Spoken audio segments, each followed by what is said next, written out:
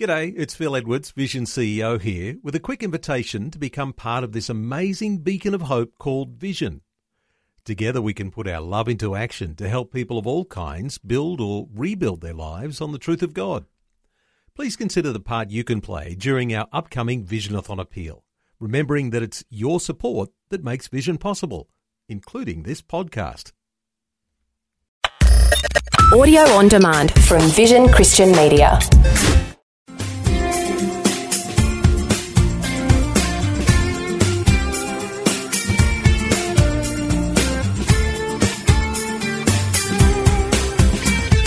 Our series is entitled, The Son of God, Understanding the Gospel of John, Part 2, a verse-by-verse audio commentary, part of the larger Understanding the Bible series.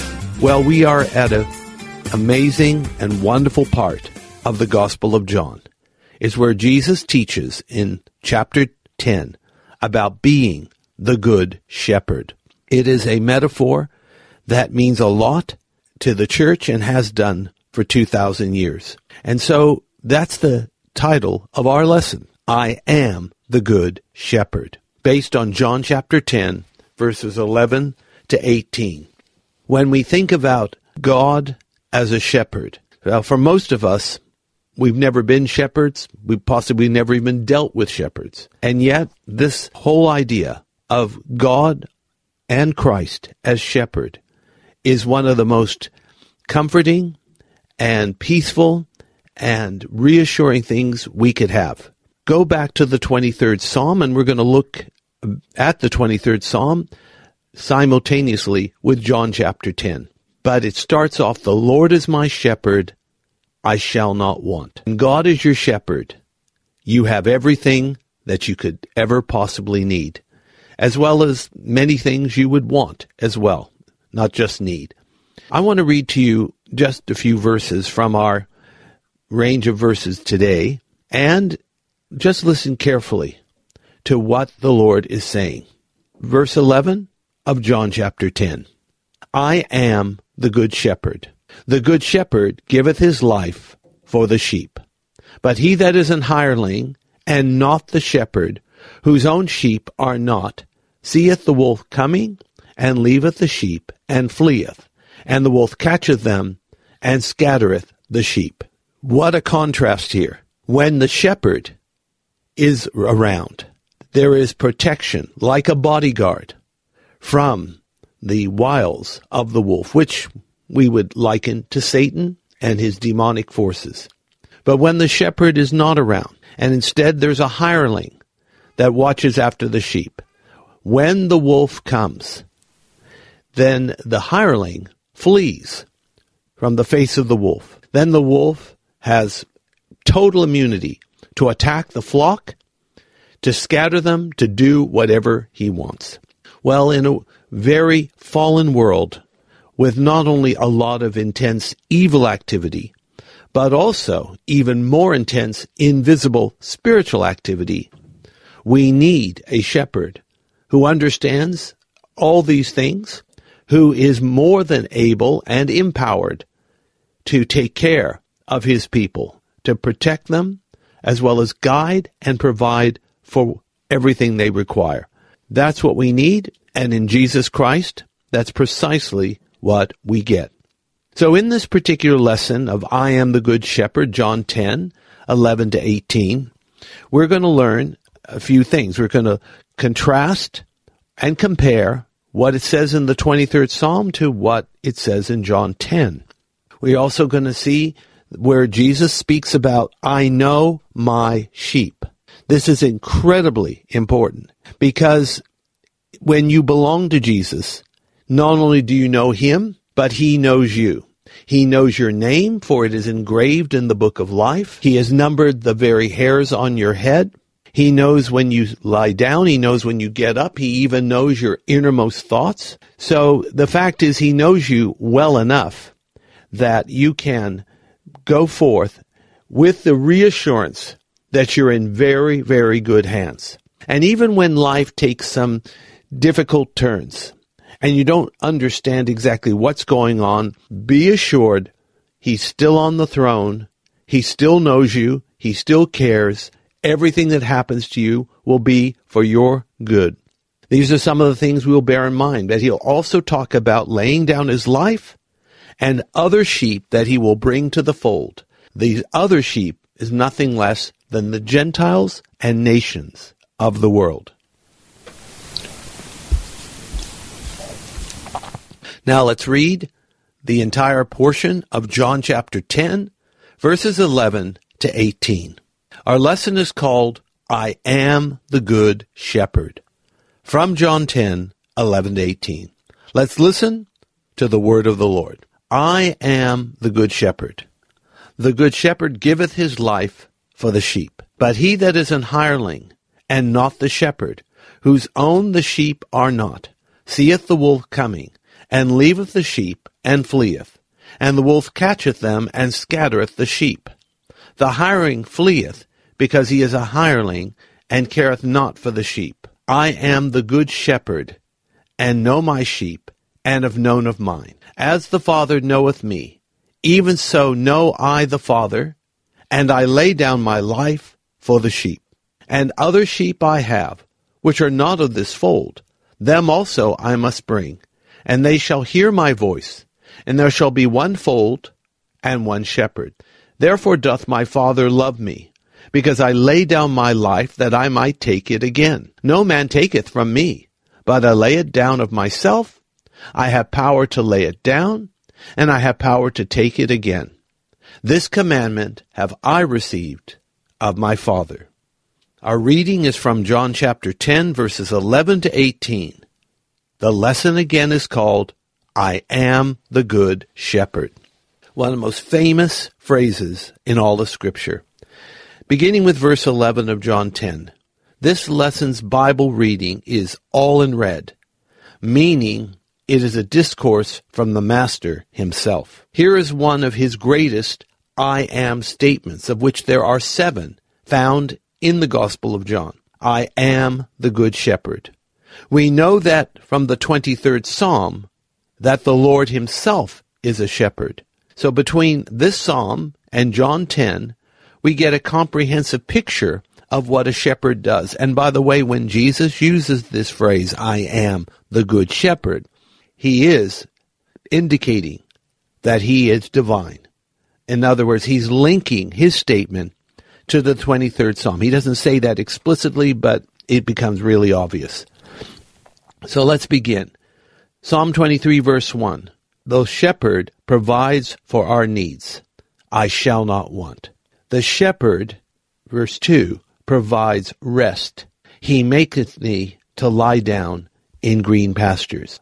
The shepherd provides drink. And that's verse 3 of the 23rd Psalm. He leadeth me beside the still waters. The shepherd restores and refreshes. He restoreth my soul.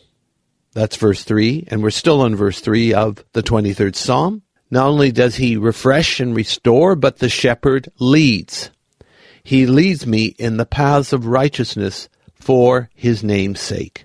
Verse 4, the shepherd protects, and indeed he does.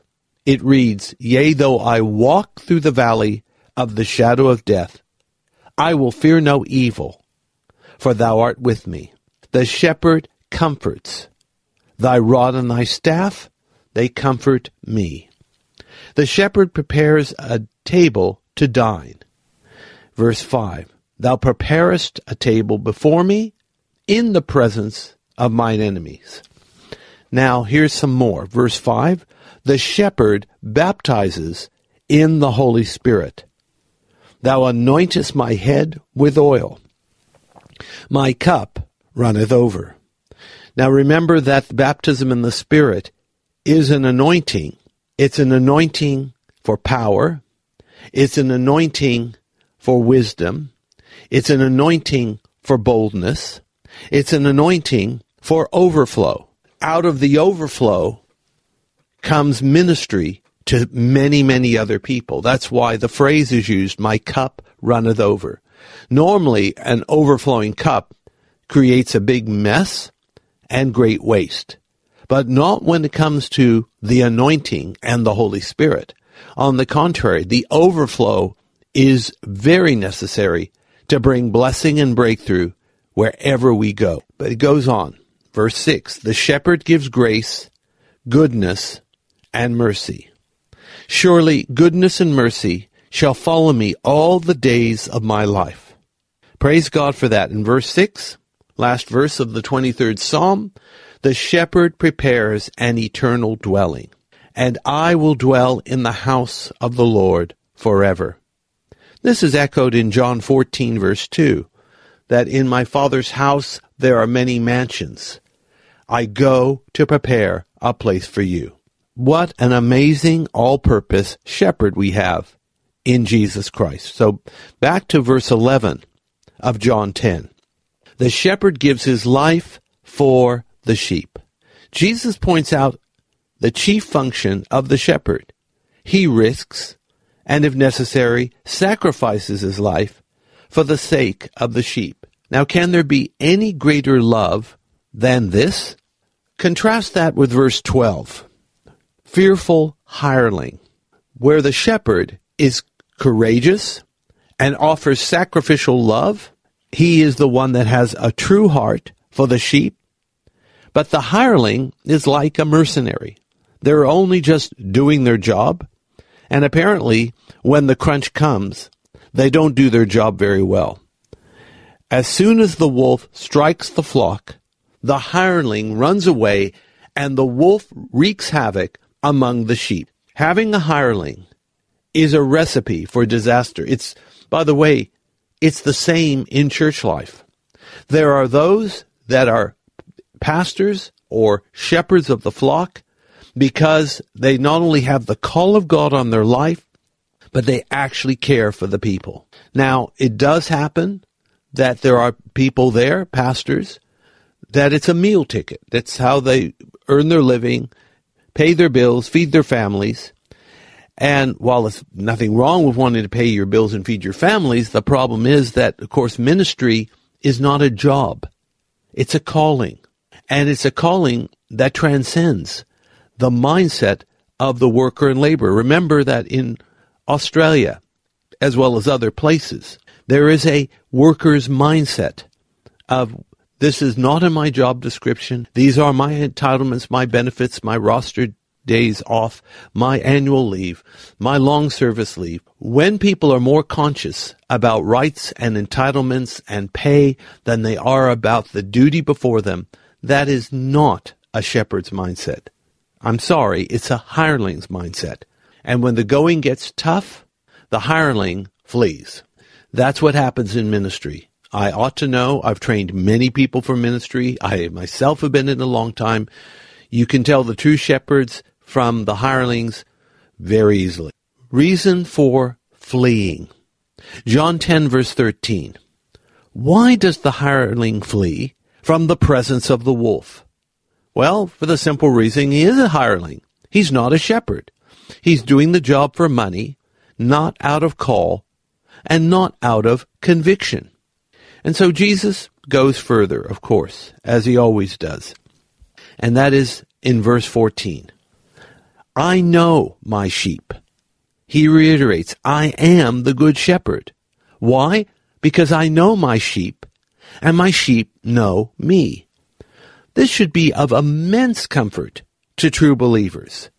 That the fact is that the greatest person in the universe knows who you are, has you in his mind. You are the apple of his eye. You are the lily of the valley. You are, how should we say it? You are very special to that one who calls you by name. And that he cares enough for you, not only to die and to rise from the dead, but to also prepare a place for you. This is comforting. But the converse is not comforting at all. It's terrifying.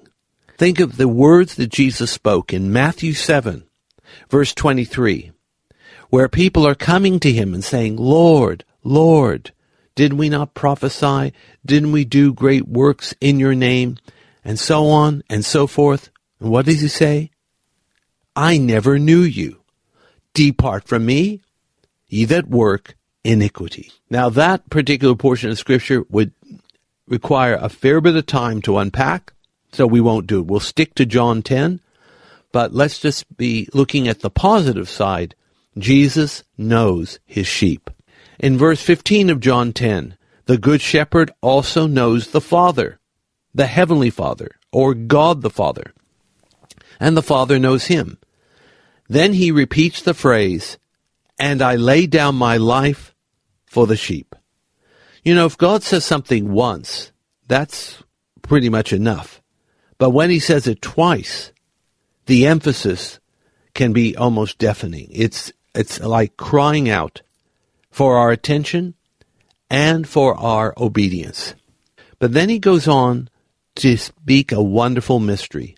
John 10, verse 16, the other sheep. This is what Jesus refers to, other sheep that are not of this fold. So who are these other sheep? Now remember, he's speaking to his disciples. These are Jewish men. They are Israelites, like himself. But he's talking about people not from the flock of Israel. These are the nations, the Gentiles.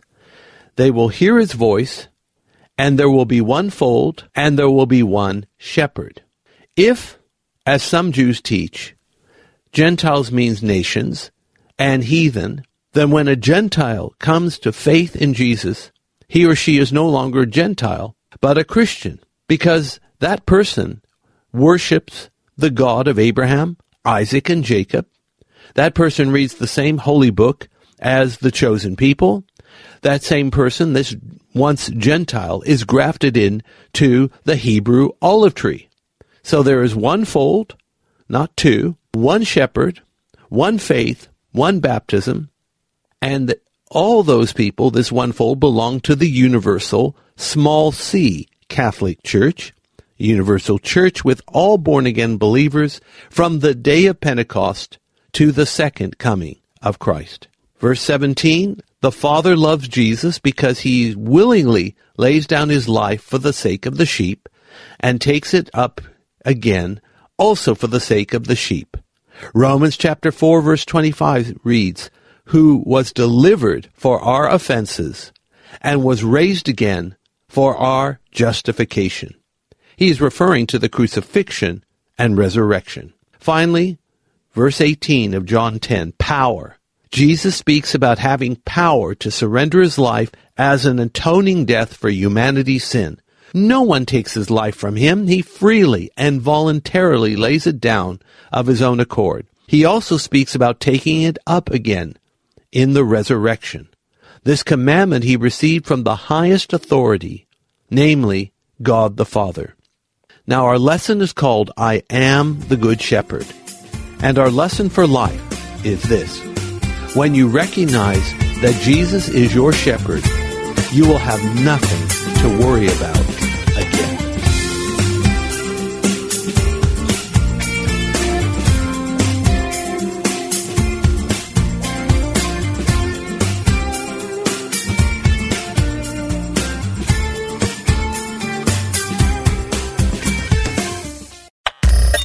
Thanks for taking time to listen to this audio on demand from Vision Christian Media. To find out more about us, go to vision.org.au.